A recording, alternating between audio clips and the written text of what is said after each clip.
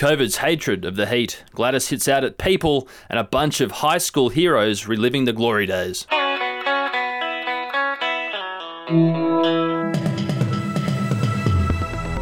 Hello, this is your Daily Batuta for Tuesday the 3rd of August. I'm Wendell Hussey. I'm joined once again by Errol Parker. How are you, Errol? Good, mate. Glad this Sydney sneeze hasn't made it out to the Channel Country, but, it's probably going to be here next week at the current rate, so might as well get into it. Yeah, it is all around us at the moment, and we're going to start off with a story from one of the nearest cities that it has infiltrated. It's just a cold, mate. The virus hates the heat, says a Brisbane man who cannot taste anything anymore. Yes, a Brisbane construction worker has hosed down concerns about his sudden cold this week. Speaking to The Advocate via telephone, Wal Hartwell explained that the cough and loss of taste he's developed is probably innocuous because COVID bloody hates the heat, he said.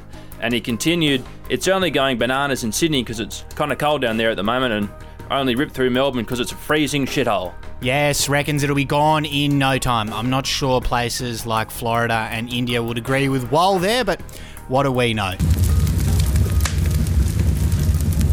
Moving down south to another COVID-infested city, and Gladys Berejiklian has said this to Sydney's young people.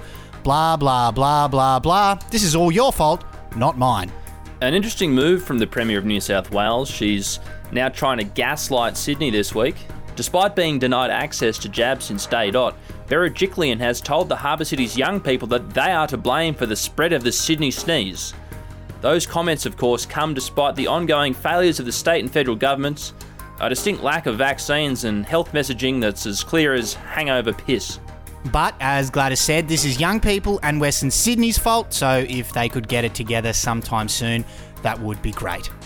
And some sports news now. And track and field events are reportedly responsible for a meteoric rise in blokes bringing up their high school achievements.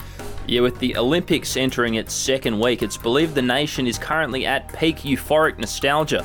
With pool covers being drawn and the track and field getting going, there's been a strong surge in blokes referencing their PBs in the 100 metres and the times they nearly became district and zone champions. Yeah, don't get me started on the time I nearly made it to state as part of the 4x100 metre relay. You have any notable high school achievements, Errol, back in the day? No, mate.